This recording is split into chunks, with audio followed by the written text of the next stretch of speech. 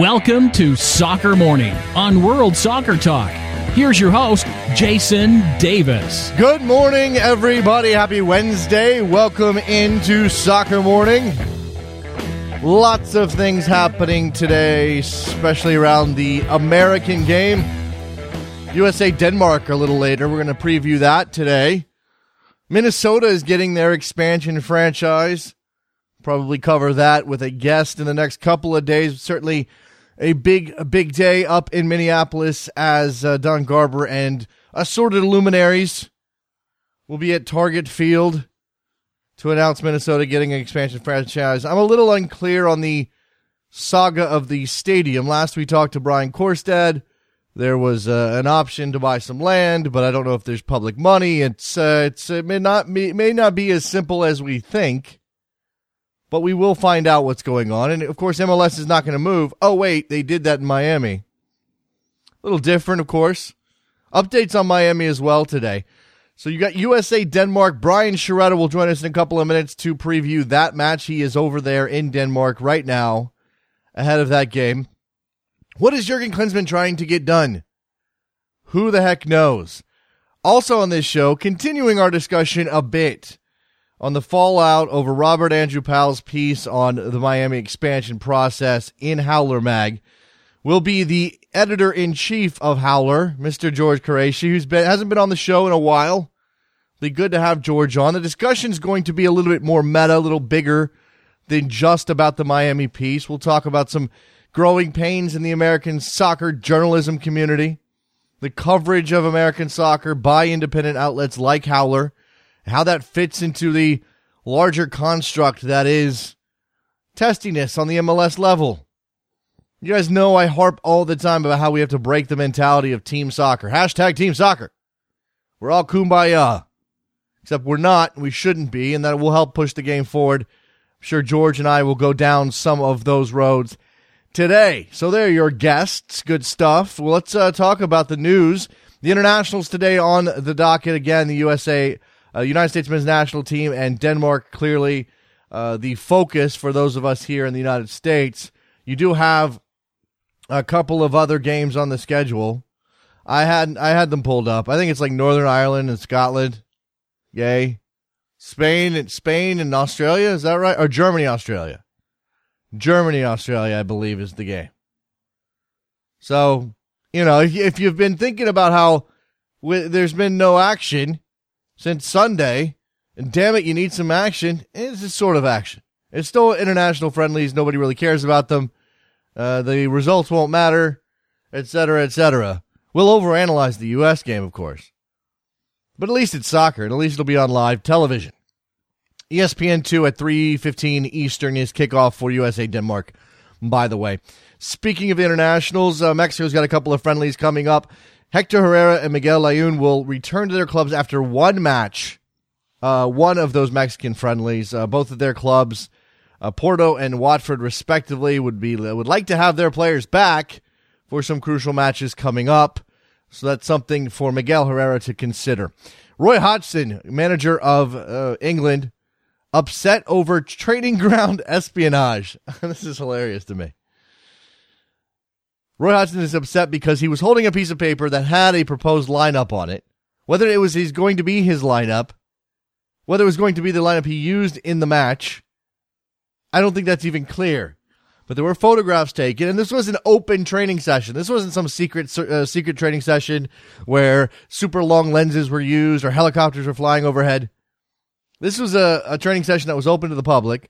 Roy Hodgson's holding the piece of paper. On it says Harry Kane up top with Wayne Rooney. And the press went bonkers. Let me just get to some of these quotes from Roy. I understand trying to protect your protect your plan, but again, to sort of get upset over an open training session and having your proposed formation out in the press, it's a little ridiculous, Roy. Maybe calm down. England boss Hodgson angry at training ground espionage, blares this headline. If I can get my computer to scroll here, perhaps you can read some of these quotes. That is dangerous to assume, said Hodgson about Harry Kane starting. First of all, it is dangerous to spy on those things at a training session. The fact is that a piece of paper is a piece of paper we take out to training because we have to select teams. Methinks Roy protests a little too much. Calm down, Roy. It's not a big deal. The Minnesota announcement today, of course, at 12 p.m. Eastern, live streamed on MLSsoccer.com. I won't be able to partake. I'm sure we'll have plenty of updates on Twitter for people who are there in the building. Again, I'm interested to see what the stadium fallout will be. There's some reports out of Minnesota that various factions are protecting the interests of the Wilf family, who own the Minnesota Vikings and who are the other interested party when it comes to MLS expansion in Minnesota. They wanted to put a team in their NFL building, a la the Atlanta franchise coming in 2017. Clearly, the MLS went in a different direction by choosing Dr. Bill McGuire and Minnesota United's ownership group. Whether or not that means anything for the stadium, again, we'll get to this, and I'm sure I'll have plenty of updates on Twitter from people up there in Minnesota who can flesh this out. Definitely follow Brian Korstad, I Am Soccer News, for a lot of that, and check out Northern Pitch as well. Michel Platini has been reelected UEFA president because he ran unopposed. Shockingly, UEFA is all in on another presidential term for Platini. It is his third 4-year term. Michel Platini insisted that UEFA, quote-unquote, loves FIFA after he was re-elected unopposed as the UEFA president for a third 4-year term. Platini has made it clear he does not support Sepp Blatter standing for a 5th term, but he used his acceptance speech to say people are trying to turn the rest of the world against UEFA. Platini told the UEFA Congress in Vienna, this means more to me than you can possibly imagine. I know I can count on you, and you know that you can count on me. Wow, that's... This allows me to continue for another 4 years. I do want to say that we love FIFA deeply, and it's precisely because we love and respect FIFA that we want it to be perfect. Now, don't forget that Michel Platini is the guy who was implicated or connected to some meetings with former French President Sarkozy in relation to discussions with Qatar and their money, investment in France. Maybe Michel throwing his weight behind the Qatari World Cup bid for reasons that are not just about who is the best potential host for a World Cup. All right, let's take a break. When we come back, we're going to grab Brian Sciaretta. He is over in Denmark. He will talk to us about USA-Denmark, previewing that game. Who plays? What does Klinsmann do? What does he get out of this match? Don't go anywhere. Be right back. Face in the crowd, you're talking too loud, but I can't hear you calling. The best way to watch the greatest players in the world, including Messi, Ronaldo, Neymar, Zlatan, and Pogba, is on Dishworld's exclusive broadcast of BN Sports. Dishworld is the #1 live international TV service in the U.S. It's a safe and legal streaming service that delivers your favorite sports and more to your TV, tablet, phone, and computer. For just $10 a month, you can watch La Liga, Serie A, and Copa America, as well as the New York Cosmos, Chelsea TV, Arsenal TV, and others with One World Sports and more top networks offered by Dishworld. There's no commitment, no annual contract, and no satellite dish needed. Don't miss the best leagues in the world on Dishworld. Sign up today at www.dishworld.com.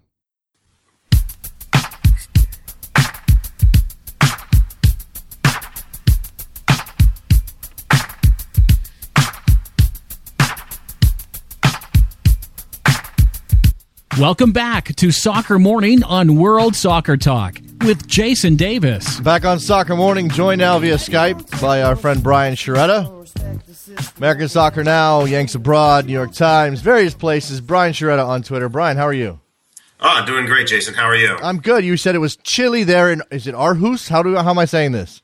You got it right, Aarhus. All right, Aarhus. It is. It's cold, raw, and damp. So it's raining out a little bit, right? Not hard, but it's cold enough. All right, so it's a little cold, it's a little damp. It is a European environment. We know Eric Klinsmann likes to test this team in those European environments. We had a scare over whether or not this Denmark team would be at full strength. They happened to get that deal done with the federation between the discussion between the players and the federation about pay. So we are going to see a full-strength Denmark team. What do you expect out of the United States today? What do you think Klinsmann is going to try to do today specifically? And obviously we have to consider who's on this roster and who he's looking at. Yeah, I mean, look, it was one thing with the poor results at the end of 2014 since the end of the World Cup. They did not go the U.S. team's way. Including the games really only played on FIFA international dates because January camps are they're just a completely different beast. But anyway, now it's, I think, when I was talking to Klinsmann yesterday, he was saying they got to start zooming in on the Gold Cup right now. It's about momentum. These games are friendlies, but now it's a little bit more crunch time. You're starting the big tournaments now ahead, and the results and performances have to be righted. I mean, look, there's only 2 guys coming in for the first time ever for their first national team camps, Yarbrough and Ventura Alvarado. So both these guys, everyone else on the team should be familiar with each other. There's really no excuses in that department. So, I think that, there should be a little bit more urgency from the U.S. team to try to, the last game that they played was against, that 4-1 loss to Ireland on a FIFA date. And, and that's not acceptable anymore. No. So, the time for experimenting is kind of over, and now it should be, a little bit more of a serious preparation. The start of a more serious preparation. Let me ask you about that lack of urgency. Are you going to?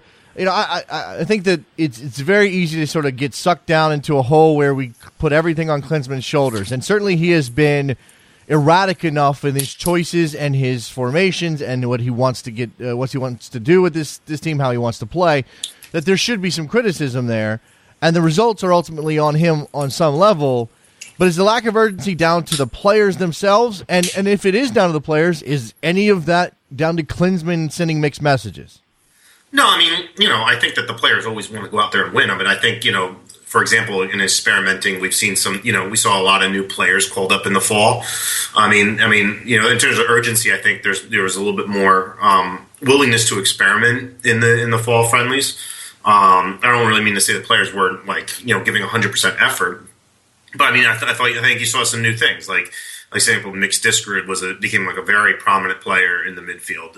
They tried to bring Joe Zhao into the system before his injury, and Julian Green got a lot of minutes as well, and they played Jermaine Jones in central defense. Some of those things would continue if the players were all healthy. Some of them won't. But in terms of seeing that rate of experimenting, I don't think you're going to see that right now. It's got to be. There's not enough time to do that right now before the Gold Cup.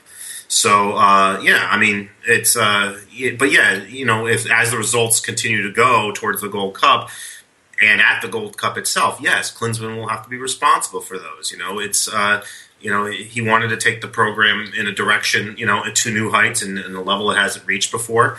And, those are lofty standards. And, he should be, and they're paying him a lot of money, more money than they've ever paid a national team head coach. So, it's time to hold them accountable for that, sure. But, in the end of the day, those are just friendlies. But, friendlies mean different things. Now I think the friendlies are starting to take on greater meaning. You have those absences due to injury. Jermaine Jones certainly prominent among those, but you also have some MLS guys who weren't called into this team, Brian. So what do you expect in terms, as you said, these guys have all been in camps, have all been in the team, except for Alvarado and Yarbrough, and there's an open question if they see the field or not. But when it comes to the established guys, or at least the guys who know what they're getting into, who do you expect the most out of, and who needs to step up today? I'm looking forward to seeing, 2 guys really. First of all, Michael Bradley.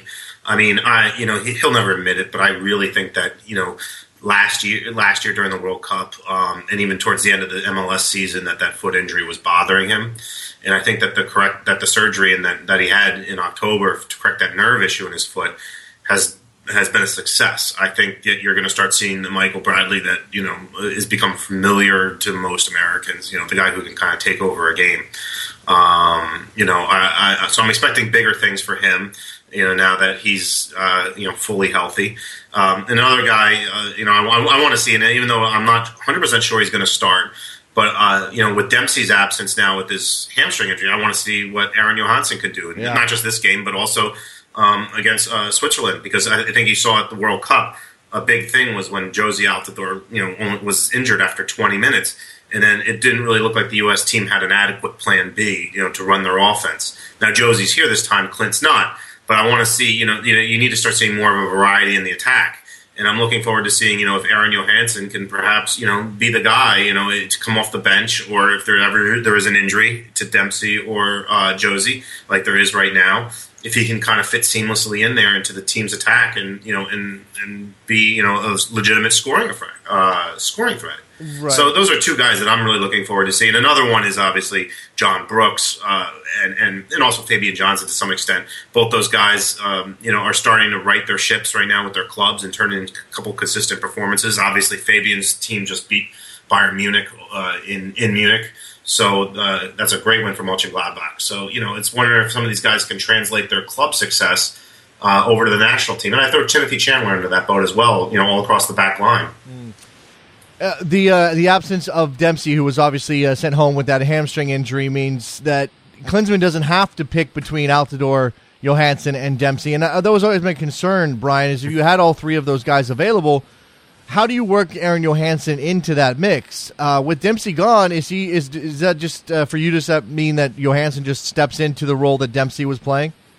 I asked, Aaron Johansson was the subject of a lot of media attention yesterday. I mean, he still has a tremendous fan base in this city. I mean, the local media was all he wanted to talk about was, Johansson, because he was obviously AJ Harhus's leading scorer for a couple seasons there, and it's kind of where he broke onto the scene, and it's also where he attracted the interest of the U.S. national team staff to try to convince him to play for the United States. So he has deep roots in the city.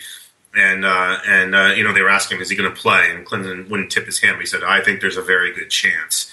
So whether or not he comes in and plays a lot of sub minutes or whether or not he starts, I think he will start if I'm just a guessing person. I didn't see enough of practice to kind of get a feel of the lineups. But, yeah, I mean, I think that if Dempsey, Clinton said, the Dempsey injury was a bummer. He likes to use that word, but he also said that he wanted to see Josie and Clint, play together and maybe build up a little more chemistry heading into the Gold Cup. So that kind of led me to believe that Dempsey and Josie were going to be starting, and I don't think Aaron would start with those three. Right. So I think Aaron's still a bench player, a top bench player, but still a bench player. But now it's going to be interesting to see whether or not the door's open for him to make a stamp to be part of the starting lineup. That's how people break into the starting lineup sometimes, is they take advantage when there's injuries. Absolutely. Let's go back to the back line for a second. You mentioned Fabian Johnson, and I've seen a couple of people speculate that we might see Fabian Johnson at right back. But he's also listed as a midfielder in the official roster. You obviously, you have a guy like DeAndre Yedlin, who we've saw on in midfield at the World Cup and is naturally a right back. Is there a chance that those two guys are going to sort of swap their natural positions in this setup? I don't know if either, no guarantees that both of them start necessarily, Brian, but is there a better chance of seeing Yedlin in midfield and Johnson at right back, or the other way around? I mean, I wouldn't dismiss having Chandler at right back, Garza at left back, and then having a wing option of Fabian.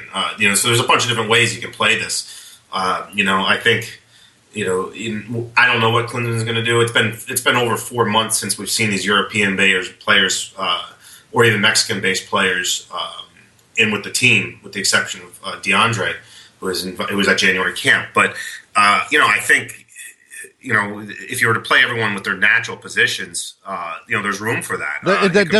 He doesn't do that, though. I know, because the logical natural position thing would be to have Chandler at right back, Garza at left back, right, and Fabian in the midfield. But that's far from guaranteed what he will do. And my guess is as good as everybody else's. I mean, we could see Chandler at the left back, even though that hasn't yielded as much fruit as it would seem that he would get from playing him at right back. But yeah, I mean, look, Fabian is one of these guys that's a Swiss Army knife. He can do kind of anything. But maybe in this cycle they decide to really hone in on him at one particular position. But it seems like at Mönchengladbach they like him best in the midfield, which is different from what they did at Hoffenheim. So maybe Klinsmann will elect to use him in the midfield because I mean, look, he's very comfortable in the attack. That's where he played as a German youth national team player. So, I think he's always, whenever you ask him the question, he always says he's better in the midfield. So, right. I think Klinsmann has at times wanted to show he's to do that with Johnson. I mean, he played that way even recently in November so there's no indication that he'll go back to the back line, although that would be hardly surprising. On the left side, when you talk about starting a back line, if you're putting one together, I think all of us go to Greg Garza over there at left back. But we know that Breck Shea has come on as of late as a left back. He continues that transition. He's played pretty well with Orlando City, although I know his crossing has left something to be desired. Are we positive? And I know I'm in trouble asking this question, but are we positive that Greg Garza is ahead of Breck Shea in the pecking order? Trying to ask me about questions about what Klinsmann's going to do is like trying to nail Jello to the wall. I mean, you can't do it. I mean, look, you can see, what you can do is talk about what Klinsmann said. I mean, just recently he said that Breck Shea has the tremendous potential to be a great left back in his opinion, and and now he's playing that way at his club. So when he uses those strong words, it's definitely within the realm of possibilities that you're going to see him, play that position at some point during these friendlies. Greg Garza, though, is that's his natural position. He's a starter at left back, and Klinsmann says he said great things to say about Greg Garza as well. So yeah, I mean and then Fabian Johnson could always play back there as well. So you have a bunch of different options now at left back, and that's kind of why I'm thinking Fabian will probably be in the midfield. But yeah, I think you're going to see whether or not you see Shea or Garza, tonight, you probably could see something completely different against Switzerland. But, if I'm just guessing, I think it's going to still be Garza because, he feels very comfortable at that position and there's not really a learning curve to, when asking him to play there. And we're pretty sure that Klinsmann's not going to go again with the three-man back line and try that experiment. Yeah, I mean, the mood around here is that they have enough full backs, I think, to not have to use that experiment. The personnel, I think, is more inclined to a four-man back line with what he has in camp. The two players in the center of midfield, I mean, again, we're talking about Johansson and Altidore starting up top by necessity for Aaron with Dempsey gone. Your wing options, there's several. Again, Johnson comes to mind, but then Bedoya and Yedlin. In the center, Michael Bradley's going to start. Who's going to start alongside him? I think it's a good question. I mean, I wouldn't discount Morales. I mean, there's another guy who's been, people have been talking very positively about, because he's doing very well with Ingolstadt, and they're in the first place in the 2 Bundesliga, and he's a big part of that. And then obviously you could also go with Danny Williams, who's having a very good season since he's come back from injury. It took him a while to get back, even when he got back to playing again. But since about January and late December, even, he's been very, very good. And he kind of fits like a little bit of, a younger version of Jermaine Jones. I mean, he plays a little bit of a nasty physical game. And he's not afraid to, to be a good defensive midfielder presence in that, that sits right in front of that back line. So he has those two options, two good options that I think he feels very comfortable with in defensive midfield. And two guys who are playing regularly for clubs. That one's in the FA Cup semifinals, and the other one is in the first place of the 2 Bundesliga. So it's not like he's short of options there in central midfield. No, of course not. Okay, so you've got some central midfield options. We obviously looked at the wing options. Who's the guy in this roster if you had to pick one out? And you can either, obviously there's 2 games in this set. It's not just Denmark. There's also Switzerland coming up. But who's the guy with the most to prove if he can get on the field, Brian? I mean, you still got to go with Miguel Ibarra. Now he's, there's a guy who's not just representing himself, but almost representing an entire league, and he was a surprise call-up when he first got called up in October. Klinsmann stuck by him and continued to say he saw improvement, and obviously he played against Panama. But Now it's it's one thing to play against Panama in a B team roster friendly in early February. It's another thing to play against a European team on the road on a FIFA international date. So it's a question. If he does get on the field, there's a lot to prove because obviously if he does well, it opens the door for a couple other guys succeeding in the NASL. But if he doesn't do well, it probably closes those doors. So there's a lot at stake for Miguel, and he takes it in stride, which is good. But it was a bold pick by Klinsmann to keep rolling with him. But I think it's he has a lot to lose, a lot to gain. Just every time he steps on the field, he's the only guy that's not in season right now, is he not? Yeah, I think so. I mean, there's no Scandinavian guys yet. I think that by the looks of the roster, I think that there's everyone else is in season. That's absolutely right. I wonder if that's going to affect him at all. All right, let's talk about the two Mexican American players who are now in this team for the first time, Yarbrough and Alvarado. I'm going to go with Alvarado first because I think it's more likely we see him at some point. Do you think he gets on the field, and how much has Klinsmann talked about him and what he can potentially bring? I mean, Klinsmann's very excited about him. I mean, he's a central defender. Everyone knows he can play right back and left back. But what he does is, when Klinsmann's been very adamant about his desire to be able to play out of the back line. And Brooks can do that very well. And then if you add another central defender like Alvarado, then all of a sudden you start having a pair of very smooth passing central defenders. And that really helps the midfield out and in turn helps everybody else out.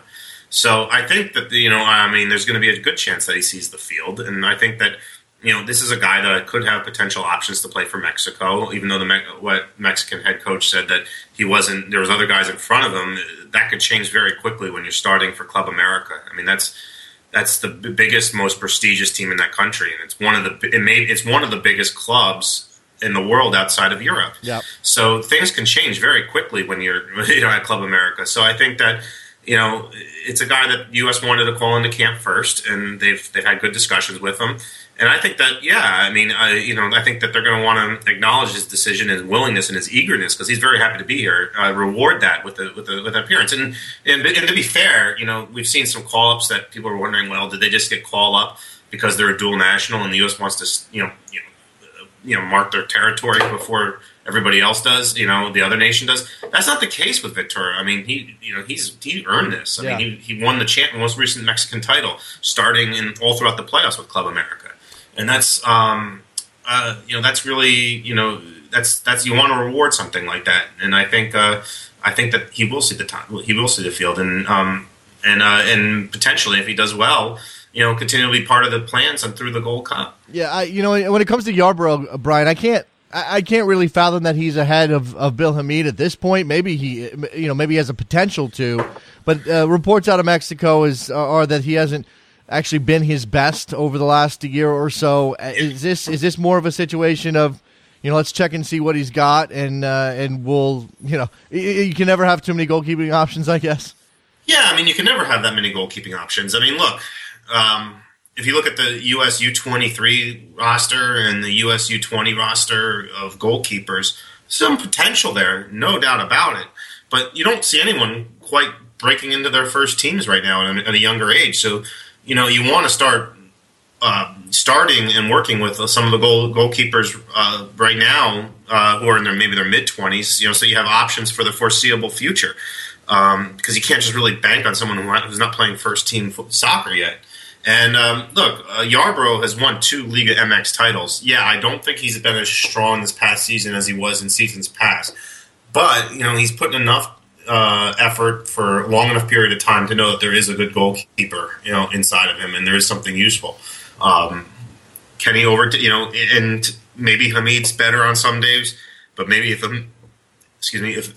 Bill, hits a bad run for a second, then Yarbrough can come in and he's playing better. So you need to be able to have these options right now. And at his best, Yarbrough is certainly, I think, someone that can fill in and do a capable job for the national team. Brian Sciaretta from Yanks Abroad, American Soccer Now, New York Times. He's over in Denmark covering USA Denmark. Brian, I got to run, but thank you very much for your time. Enjoy the match and the terrible chilly weather. Thanks very much, Jason. All right, there you go. Let's take a break. When we come back, George Quraishi, editor-in-chief, Howler Magazine, will join us. We're going to talk big about American soccer journalism. Don't go anywhere. I'll be right back.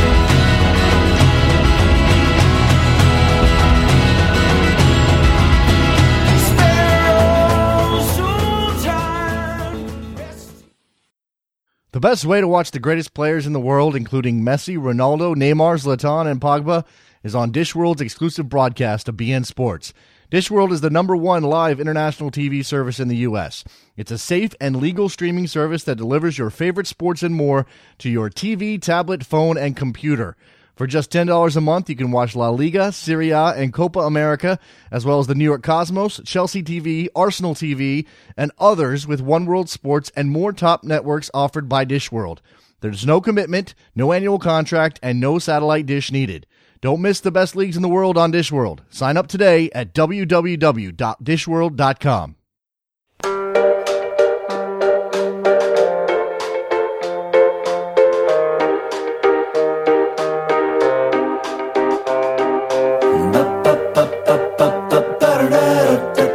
Welcome back to Soccer Morning on World Soccer Talk with Jason Davis. Here we go, talking a little American soccer journalism with our friend George Quraishi from Howler Magazine. You all know Howler Magazine. It's big, it's pretty, it's got amazing stories. One of those stories was Robert Andrew Powell's profile of Marcelo Claure, which then morphed into something else, which has now created a firestorm. Now, we had Robert on the show. Hi, George. First of all, hi, George. Hello, Jason. We had Robert on the show, talk about his piece, talk about the quotes contained therein, talk about the reaction to those quotes. And, George, you obviously, as the guy running the magazine, as the guy who edited Robert's story, you had to sort of take up the mantle of the discussion over how these quotes were obtained and then the reaction by the club. Is any of this surprising to you?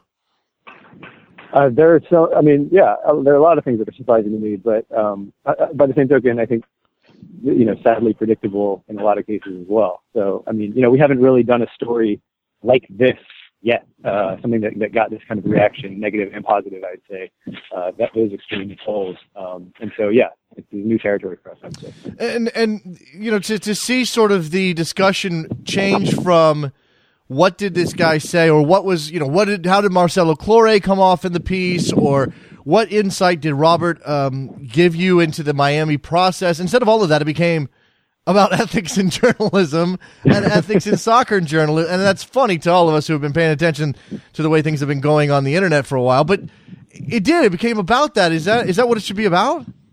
I find it very interesting, Jason, that at least the conversations on Twitter that I've been privy to, and I've been out of the country sort of on and off, have been the people criticizing the piece, who have been, I would say, a pretty small minority, and sort of Robert's methods for gathering those quotes. They've sort of blown by the fact that those quotes are completely denied by Marcelo Claure and Sporting Kansas City. We ran denials at the end of the piece because they asked us to. We were happy to do that. And the fact that people are saying Robert is absolutely lying, they've just gone right past that to, was it proper for him to run these things that he heard, which I think is kind of insane. Well, okay, it's insane for because of the. Again, I think a lot of the people having this discussion are journalists themselves, or on the periphery of journalism, George, and maybe that's part of this. Sure. A lot of cooks, a lot of experts in the room trying to flesh out exactly what Robert did and how he did it. But again, I think that misses the larger point. And when you received the responses both from Claure's people and then from Sporting Kansas City, what were your first thoughts there? Well, I wasn't surprised to receive those. Those written statements came after many, many phone calls. People with Miami Beckham United, people with Sprint, people at MLS, people at Sporting Kansas City, all trying to basically get us to kill various aspects of the story. And it wasn't those quotes that we ran. We knew there was going to be opposition. That's why we got in touch with them. We didn't want to blindside them. we work with these people, but at the end of the day, after going through our process of fact checking, of talking to Robert, of talking to a libel attorney, we decided that they were newsworthy. They were things that I thought served a public good for soccer fans in the United States, for soccer players in the United States, ultimately for everyone who has an interest in soccer in the United States, and so we ran them. I think it's easy for people to jump to the conclusion that Sporting Kansas City specifically, and that MLS teams in general have thin skins, George, and are quick to be upset when things like this happen, and it gives us this sense that everybody who's interested in soccer in this country is supposed to be on the same side and working in the same direction, and if you step out of line, then how dare you? But I think this is more of a general trend we're seeing across professional sports. I don't think it's just soccer. I don't know that I would say Sporting Kansas City or MLS is particularly thin-skinned. I think that it's pretty natural for a big organization to react defensively when presented with, critical press. And I don't say negative press because I don't think it was negative. I would say it was critical. And what I do think is that Major League Soccer, this is the argument that I basically made to the MLS VP who gave me a call. It was this. We're not running these quotes to burn you. Far from it. We're one of the few outlets willing to invest in the reporting of the story, willing to send a writer to Bolivia and Kansas City to do a very thoughtful, nearly 7,000 word piece about Major League Soccer. There are not many outlets doing that. And so, you can take the short-sighted view, in my opinion, that this is, we're out to get them or something. It's just simply not the case. We take them so seriously, in fact, that we're willing to run a story like this and invest in the reporting of it. Well, in that case, then what we've got here is it's difficult for people, perhaps in that bubble in MLS, either at MLS HQ or at the individual clubs, to sort of see that bigger picture, right? I mean, you need somebody. You almost need somebody outside of that organization connected to, but independent of that organization, to understand and be able to be the voice in the room that says, hey, yeah, there's some bad stuff in here that makes us look bad, but look at what they're putting into it, as you said. And then, come on, if you just let it go and not make an issue out of it, and perhaps not send the magazine, as you showed on Twitter, a letter saying we're not working with you anymore, it blows over and nobody thinks about it anymore. I was a little bit surprised that we received that letter. It would seem to me like probably they were considering the optics of the CBA a little more than the optics of this story at that moment, because it was before the CBA was finalized. Did they know that you weren't planning on running it before the CBA was going to be coming up? So I think that's a question that's hard to answer, because they didn't. I would say, I don't know this for a fact, but I would say they probably didn't know when the CBA was going to be finalized. Well, that's true. Absolutely, yeah. That was still up in the air. We gave them a broad sense of when it was going to run. I did tell them, hey, look, we could put this online tomorrow. We could put this online, last week. We're not holding it because basically our calculation was this is pertinent to the story we're running. It's not, this is not a story about the CBA. I don't personally think that the comments of the owner of Kansas City team, should sway the CBA in any direction. And I didn't want necessarily the story to be used as a bargaining chip in that process. Mm-hmm. I think the value of it is sort of a bigger thing than just a quick hit. For a quick news story. I also think that in the grand scope of Robert's piece, what is more important, what's more fascinating, what's more perhaps pertinent to the current day for them is sort of how Quraishi comes off in that piece, George. I mean, I'm not saying he's a shady guy, but he certainly didn't seem as he was forthcoming for a while, then he stopped being forthcoming. There were details that were a little murky. It was unclear if he was even really invested in Miami in terms of putting forth the effort. Of course, he's got a day job. He's running Sprint, but if he's front and center of this Miami bid and he's not in Miami, that's something more pertinent to MLS interest. Well, when I make the case that the story has a public interest angle, it's exactly that. It's that, Robert, as a citizen of Miami, as a soccer fan, as a journalist who's interested in soccer, he went into this wanting to know who are these people behind the bid to bring the soccer team to my town. And I think that, as soccer fans, we all have an interest in having ownership groups that are engaged, invested in the local communities. I think, ironically, what this piece illustrates, and it's ironic given what happened in the story, but I think that it illustrates that ownership groups like Kansas City's are the way forward for MLS. They are intensely engaged in local politics and in local business. And what Robert found was an ownership group that appeared not all that engaged. I mean, there are some pretty revealing scenes where, the mayor of Miami, which is, different from the mayor of Miami-Dade County, which is the larger political entity in Miami, said that, they didn't do the due diligence to figure out, who owns this $3.4 billion parcel of land they wanted to get. And so if I were to make the objective long view argument to Major League Soccer, this is in their interest. I mean, this is stuff that they should know about people they're about to get into business with. Yeah. And that's the role of this story, in my opinion. If we pull back here, George, and we sort of look at, again, the wider scope of where American soccer journalism is headed, it's very long been a very small community. Everybody knows everybody else. That can obviously cause. That's a good thing on one hand, but it can also cause problems. And when it comes to working closely with teams, with leagues, with executives, sometimes it can make things a little uncomfortable. When, are we there? Are we to that point now where a magazine like Howler can publish this piece?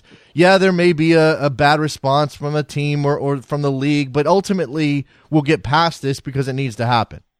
I think ultimately we're trying to build a news organization. We're trying to build credibility. We're trying to build an institution that can publish things like this and weather the backlash.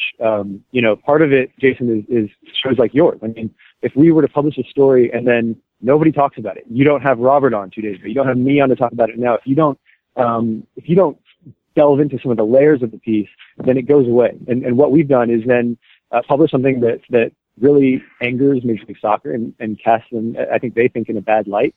And what have we gained from that? I don't think we've then served any public interest. Nobody knows about it, and it just goes away. And so we've sort of, we need the apparatus. We need the maturation of the media scene in order to make things like this worthwhile.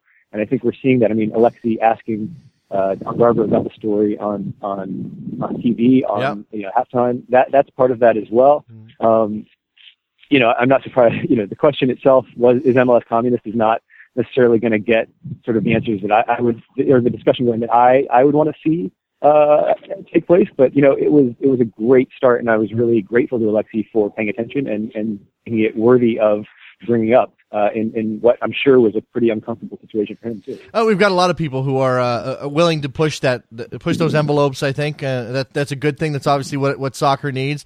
And again, I think that while it's a painful process for organizations like MLS or Sporting Kansas City or the Miami Beckham Pit or whatever, they need to be open to the scrutiny. I mean, clearly American soccer has gotten, these organizations have sort of gotten a pass for a long time, George, not because people weren't interested necessarily, but because there just wasn't the manpower and the investment. I agree. The name Major League Soccer implies a major league, and major leagues face, people are interested in them. People ask questions about them. People report on them. And, those truly major leagues don't have control of everything that's said about them. And as long as we're doing our due diligence and being credible, and I think we've done that, I don't think that they can necessarily, I think they can try, but I don't think they can necessarily say, look, this was irresponsible on your part. I think it was good journalism, and I think it was necessary. it's just there's conflict. At this point, you have no compunction about the way that the piece came out and the way that the piece was formulated and the quotes contained therein. Oh man, do you have time to go through the page direction of that scene? I think it's important. We put it in the piece because we thought it was important. Absolutely. Robert was reporting on the CEO of Sprint, who is a potential investor in Major League Soccer. He was invited to the Sprint luxury box at Sporting Park. I find it interesting that, it was Marcelo Claret's first game at Sporting Kansas City and he's only there because our reporter invited him to it. So he's there at this guy's invitation. They're at halftime. They're in the luxury box. One of the Kansas City owners, Cliff Illig, walks in. The three of them are having a conversation, and Marcelo introduces Robert to Cliff as a reporter for Howler. Cliff said that he knew about Howler, and in fact his son reads Howler. So that was very much on the level. There's three of them speaking, and Rob Heinemann joins the conversation sort of midstream. And so now there are four men standing in a circle having a conversation. They start talking. Robert does not say to Rob, "I'm a journalist, be careful what you're saying." But as far as Rob Heinemann knows, one of the three people he's speaking with is a complete stranger. Yes. And his business partner standing next to him had been introduced to him as a journalist moments before. And so, in my opinion, that Robert, exceeded his burden to disclose that he's a journalist. At that point, it's just good reporting. And I think that Rob Heinemann is media savvy. He knows how this stuff works. And Robert is standing there and Rob Heinemann says something that is newsworthy and in the public interest to know. And I think that's a completely fair game. I think that people, I had a long back and forth with Andrea Canales on Twitter, and she was basically making the argument that, you're supposed to protect your sources. And I'm thinking, well, that's not the case. That's not what's happening here. This is, that has nothing to do really with what this situation entails. Robert hears something. What is he supposed to do with that information? Go back to him and say, "Hey, so I heard this. Would you like me not to run it?" I mean, I don't know what interest that serves except to protect the interests of Kansas City and Rob Heinemann. Yeah, I think that's certainly fair within the bounds of journalism and the job that Robert was doing there. I mean, is he supposed to wear? He didn't sneak into the sporting. Should he wear a hat? He should wear a hat with lights on it, and they say, or a sandwich board. Hey, be careful what you say to me. Right? I mean, it's just Robert cleared his burden. But as you said, I mean, it's fascinating, and I think again. Whether or not this is an important quote, it clearly is. It's an important quote. It provides context. I don't think anybody, as you said, is going to think of Sporting Kansas City's ownership as bad ownership. And yet here's one of the guys involved in this league talking about something that was, that again is now in the past. So we can sort of put it in that context as well, the CBA negotiations. And it is indicative of something. And I think it does serve the public good to know exactly what Heinemann said there. But at the same time, it's not the crux of the piece. It's not the center of the piece. It is a one-off comment that is part of a larger, here's MLS ownership narrative. Mm-hmm. But by the same token, it is a story about MLS ownership, about owners who want to come in and invest in MLS and why they want to do that and what's in it for them. I mean, the fact that the Miami group was going in, they're going to pay $25 million for the franchise fee, but they're requesting $3.4 billion in land at the outset. That's revealing, in my opinion. And so a conversation among owners, an unguarded conversation, which we never hear, certainly serves the interest of this story and has a place in it. I have no question about that whatsoever. This is not thrown in as an aside to say, "Oh, gotcha." It's very much a part of, what is the thinking behind people who want to invest in MLS and ultimately it's a question about who owns American soccer. I mean, I think Claret came away from that conversation thinking, "Oh, it's communist because all the owners share in the risk." My feeling is what Rob Heinemann says is hyper-capitalist, and it shows that I think players are an important part of this league, but if some of the owners think we can get rid of the players if they choose to strike for better working conditions, that's something that the players should know. The fans should certainly know. It should be on public record if it's said to somebody who has the ability to put it there, which it was. George, I'll leave you with this. I think that my hope is that this sort of thing, and I think it's important to have the discussion about it. It's important to talk about the backlash, but I hope that this sort of thing doesn't lead to a circling of the wagons and a lack of access for people who are willing to do the work, and like you and Robert have done. Go put yourself out there. Go try to find that story and give us a little bit of background on a guy we don't know anything about there are other stories in American soccer. It's easy for the rest of us to sit behind our laptops at home and watch on television and opine, but what we need is to know more about the people who are running the sport in this country. We do a lot of reporting on Major League Soccer. I would say the vast majority of it is very positive. I personally appreciate that they have built an infrastructure for us to go and watch games every week. I mean, that is a huge gift to American soccer fans. And I think the lesson here is, this was Robert lucked into this quote. I mean, people, you want people to be unguarded and talk to you freely, give their natural opinion. It very rarely happens, especially on controversial subjects. And we weren't out to get Major League Soccer by any means. So if they were to, if Kansas City's owners were to convince other teams not to talk to us, I think that would be a real shame, and sort of bear out in a funny way Claré's comments. But, that's my own opinion. By the way, let me just clear one thing up. You have a letter from Sporting Kansas City saying, hey, we refute these quotes. We're not interested. We don't like whatever you did. I'm paraphrasing here, and we're not going to be working with you. And then Alexi Lawless has asked and been told that no, of course we're going to work with Howler. Where is it, George? I have no idea. The letter I posted that letter on Twitter. It was unsigned, so I don't even know who sent it. It starts out on behalf of Sporting Kansas City and Major League Soccer, but nobody signed it. So I have no idea who at the organization sent that to me. Only that it was on official Sporting Kansas City letterhead, so I assume it speaks for the club.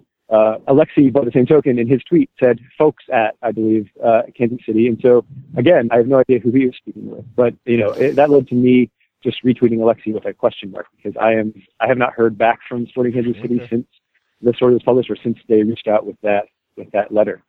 I have no idea. Well, we'll find out. Hopefully that resolves itself. But again, I think that's it's not a small detail for you or for Howler or for American soccer fans, but it is not necessarily the center of the story. George Quraishi, editor over at Howler Magazine, which you obviously should be reading. George, I appreciate your time, man. Safe travels. Jason, thanks for what you do. I mean, this is a vital part of the process as well. Our story means, a lot less without you coming on and delving into it like you have. Yeah, I appreciate that. Nice, kind words, George. This will make up for the fact that I still have not given you a good pitch and gotten into the magazine yet. That way. Dude, got to do it. I know. All right, let's take a break. When we come back, phone lines will be open, 347-756-6276. Join us. Talk about some soccer. Don't go anywhere. Be right back.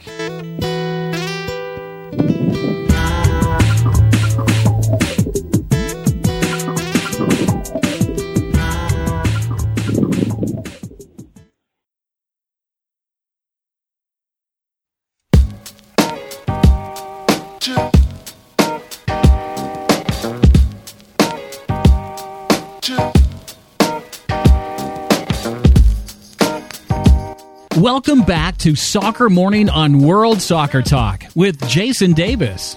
Here we go, back on Soccer Morning with the phone lines wide open, 347-756-6276. We can talk about ethics in journalism, I suppose. I'd rather not, really. We can talk about USA Denmark. What would you like to see out of this game today? It's a friendly. Friendly results typically don't matter, but we want to see, again, some initiative, some energy, some effort, some industry. Go out there, play hard. Seriously, play hard, guys. Just give us some effort, some cohesion. Pass the ball around the park a little bit. Hell, if you want to score some goals, we can do that too. Right? Right? Aaron Johansson, show us what you got. Back home at Aarhus.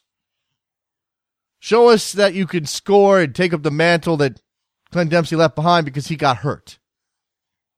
By the way, reports out of Seattle, Clint saying he doesn't think that hamstring injury is a big deal, and he should be back relatively soon. Washington up in NYC. What's going on, man? What's up there, Jason? Listen, I wanted to ask you a question about the lineup for the USMNT against Denmark, because I took a look at it. There's only 6 MLS players on there, right? Uh-huh. I'm just wondering what's going on with Jurgen Klinsmann when he makes... I was a fan of Jurgen when they first hired him, right? But the more he's been on, the more of a bad taste he's left in my mouth. Comments he's made about MLS when Dempsey came over and things like that, they would have never let Bob Bradley Bob Bradley would have never made a comment like that, and they would not let him get away with it. I really think sometimes that, the USSF just caters way too much to Jurgen. Do you have any thoughts on that? Well, okay, look, I think that's absolutely true. I think Jurgen Klinsmann has some credibility built up from being a European footballing great, from taking Germany to the semifinals in 2006, to doing all. I think he has some credibility and some built up points here that he gets to spend. Now, I don't blame him for spending them if he really does think that MLS is a detriment to American soccer's growth or the players' growth on some level, certainly young players. I don't have a problem with him saying it if that's his opinion. It's just that he needs to back these things up with some progress with the team. He can't just sit there, throw stones at everybody while failing to actually make any progress with the team, Washington. That's where I would say. And you're right, though. Bob Bradley's not getting away with it. But Bob Bradley also isn't going to say it because Bob Bradley knows he gets ripped for it. So that's right. It's sort of a chicken or the egg thing here with Klinsmann. Should he say it? I think that's a question for his, in relation to his opinion. If it's his opinion, I have a problem with that. But again, make some progress, do some things, win some games, show us that you're actually pushing this team forward. I had this thought last night, this analogy about Klinsmann. I mean, he's essentially taken the U.S. men's national team jalopy, and he's underneath the hood, and he's underneath the car, and he's doing stuff, and nobody knows what he's doing. And we're supposed to trust that when he comes out from underneath that car, it's going to run well. But we just don't know what he's doing. The problem is that he's underneath the car and the car's not moving. That's the big problem, because I wouldn't have a problem with not knowing what he's doing as long as the car was moving, as long as what you said, the results on the field. Yeah. Because obviously he knows what he's doing. If the car's not moving, there are no results, now I have a problem, because when you hire someone, you have to trust that they know what they're doing. But if you don't see results, you can't trust them. Yeah. All right, Jason. Appreciate the call, Washington. Let's go over to Raph from Hudson River Blue, another NYC call. What's up, Raph? Hey, how's it going? I'm actually calling from L.A. Oh, what are you doing? What are you doing in L.A., Raph? Believe it or not, I was filming Jeopardy. Wait, you were on Jeopardy?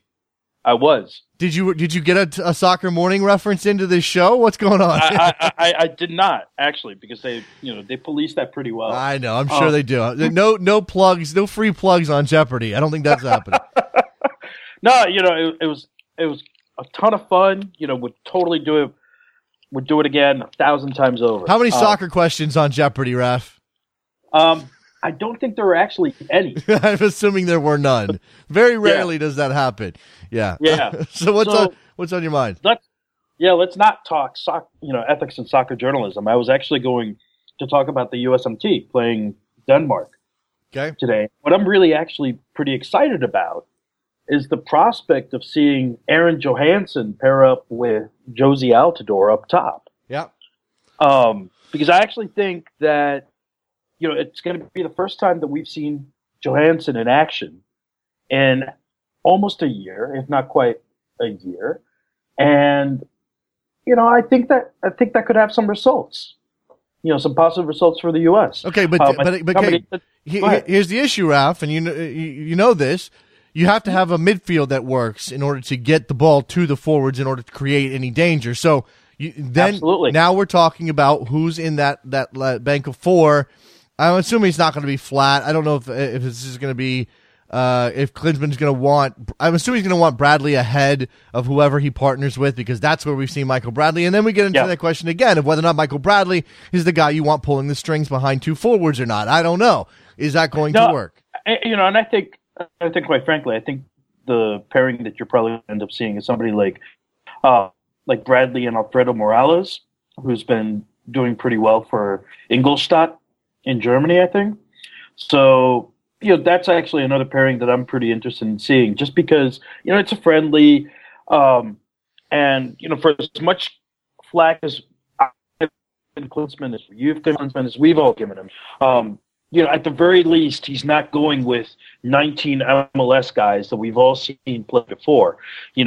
he's basically using this friendly for what it should be used for, which is tossing a bunch of pieces into the salad, tossing it around, and seeing what comes out. Okay, but Raph, the problem is that salad needs to be on the table here in just a couple of months, and it better be ready. It better taste good, because if not, we're really going to be asking some serious questions about Jurgen Klinsmann's tenure as national team head coach. Now, again, I think it's a little bit neither here nor there, because I do not expect U.S. Soccer to fire the guy.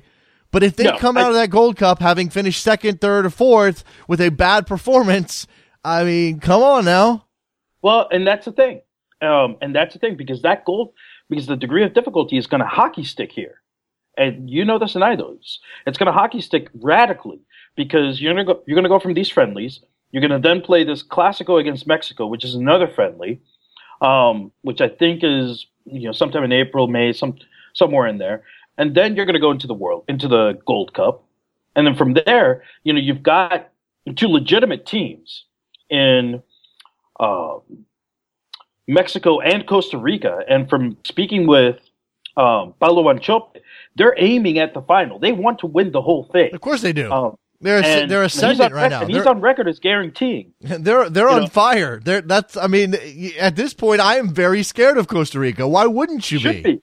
You should be. And so then, if you don't win, if you're the U.S. and you don't win the Gold Cup, right, then you're setting up a winner-take-all match in October in the U.S., but still between the winners of this Gold Cup and the previous Gold Cup for a spot in the Confederations Cup. Mm-hmm. And I think that's right there, that's the make-or-break game, because I think, that puts a ton of pressure. And I don't know that, this crew is probably the best at this particular point in time in surfing that pressure, because Brian Strauss, I think I want to say it was about 10, 11 days ago, put out a real brief piece saying that a decent chunk of the, national team players are starting to tune Klinsmann out. So if you don't have a cohesive plan, if you're not directing the team in one, again, you can have a plan A and a plan B, but you need to convey to your players, this is the way we play. Here's how we play. This is who we are. This is our identity. Somebody tell me what the American identity is right now under Jurgen Klinsmann. Somebody. Anybody? I don't know. I'll take a crack. Yeah, but you know what? You're guessing. Whatever you say, Raf, you're guessing. No, I'll tell you what it is right now. We get tired late in games and we surrender late goals. That's our identity right now. Right. Tell me I'm wrong. Okay. Tell me I'm wrong. That's fine. That's fine. We surrender late goals and we get tired late in games. And that did not used to be the American identity, but that, for better or worse, is what it is now. Yeah, well, let's hope that's changed. Let's hope that doesn't happen today, Ref. Because I can totally see it happening in October in a winner-takes-all game. When do we get to see you on Jeopardy? From what I was told, I think it's going to be sometime in June. All right. So everybody mark your calendars. Raf Naboyi Rivera on Jeopardy, representing Soccer Morning, just because I say so. Appreciate the call. Thanks for the call, Take Raf. care, man. All right, bye. There you go. Bill in Brooklyn, you're on the line. What's up? Hey, Jason. I wanted to call about something you said in yesterday's program about the international dates in the MLS schedule. Yeah. I had a simple solution. Why don't we just make the regular season shorter? Why don't we just go down to 30 or 28 games, and then you can even start the playoffs a little earlier, not have the MLS Cup final be in the middle of December.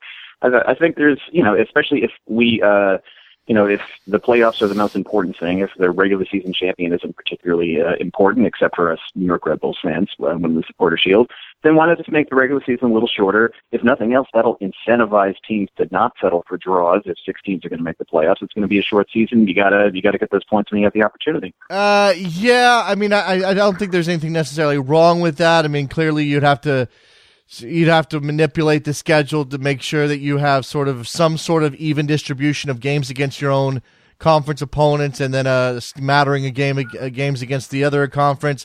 There's a big story. Doug McIntyre of ESPN FC has filed a story on this very issue yesterday, and I got through about half of it before I had to leave for the show this morning. But it does sort of address, from an MLS perspective, why it's not as easy as it looks. In fact, let me see if I can pull this up.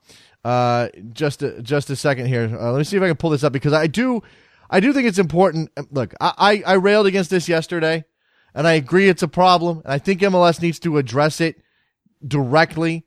But they do have concerns that if you're just a little bit forgiving, you can sort of understand. It's just a matter of, do you want to prioritize? Okay, let me get to some of these quotes because I think it's important to kind of get the exact context here. Again, it's from Doug McIntyre over at ESPN FC. It is an insurmountable issue. It's a square peg in a round hole. That's what Don Garber said in December.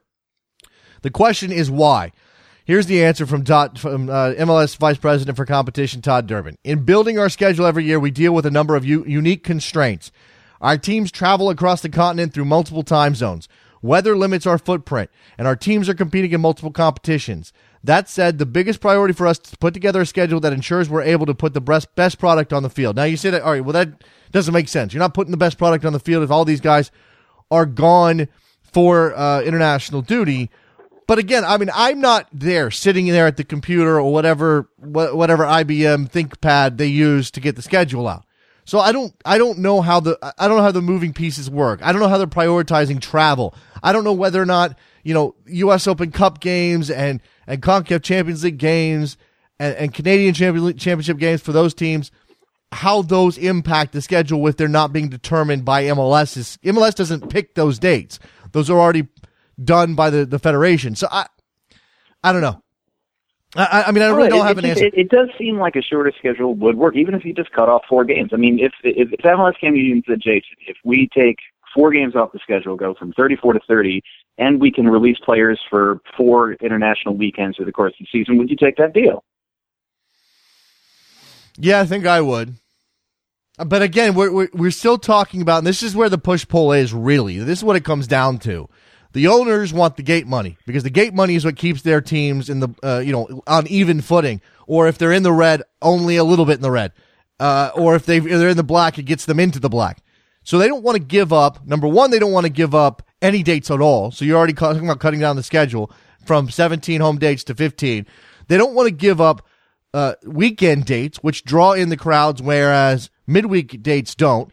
Then it's also pointed out in this piece that even if you said, okay, let's start the season and rely a lot on the better weather teams, the southern teams, Orlando, Dallas, those kind of places. Well, then those teams miss out on those summer matches, which, yeah, okay, it's hot in Dallas, but they still draw fairly well when the kids are out of school and et cetera, et cetera. We can pretend that this is a grown-up league where everybody's an adult who really is passionate about the sport, but there's still a lot of family dollars going into MLS.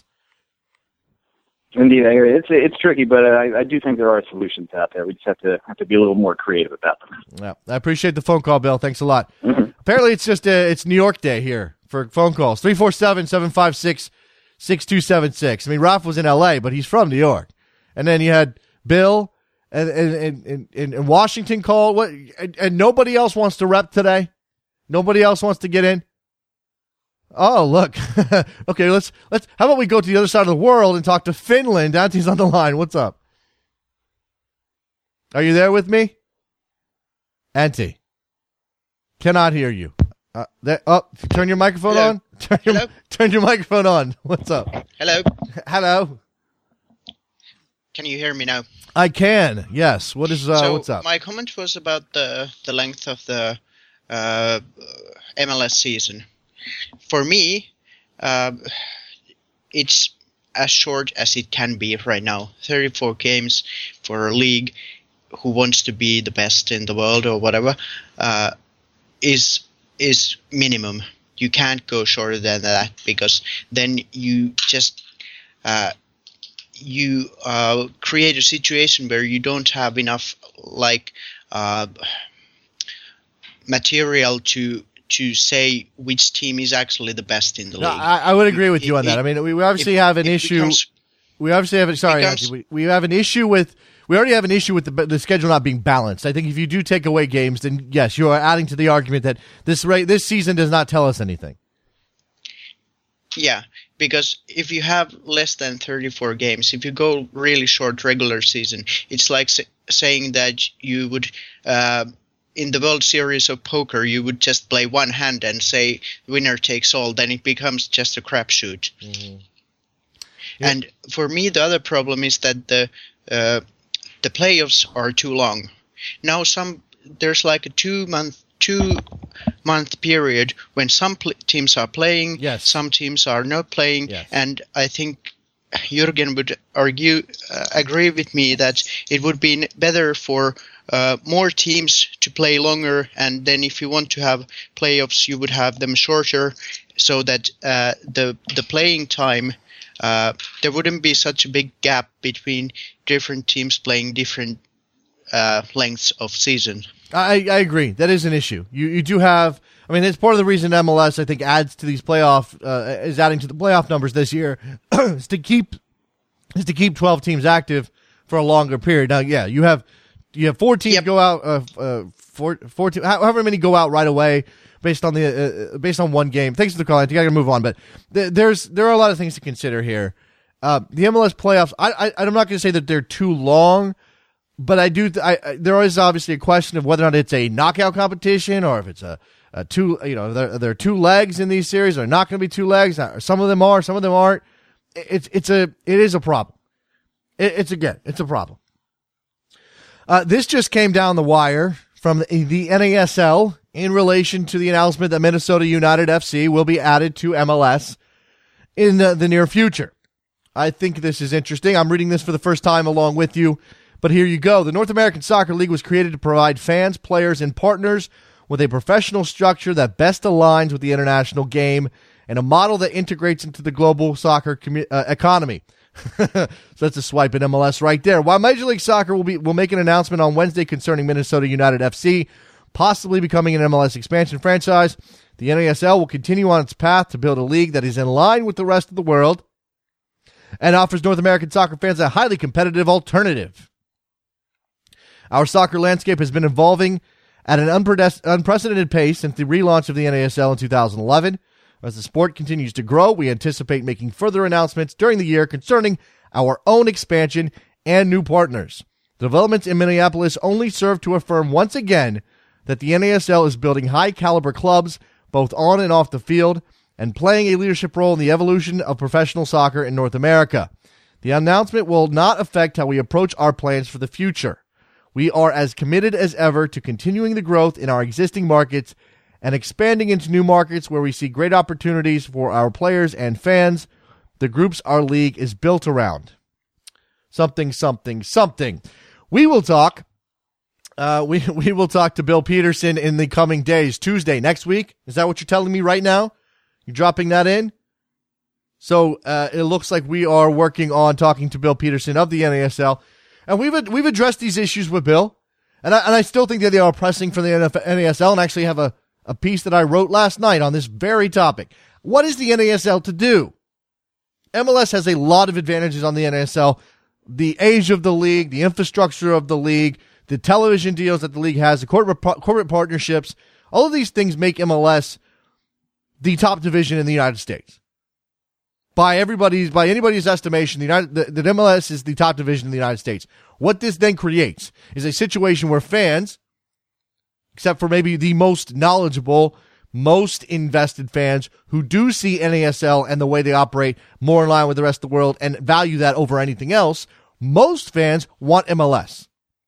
Owners want MLS. Why do owners want MLS? Well, for one thing, there's bigger TV contracts and there's stadiums that get built because it's MLS. There's shared costs. That thing that Marcelo Clore talked about with communism. Okay, maybe it's not communism, but it does indemnify these owners against great loss.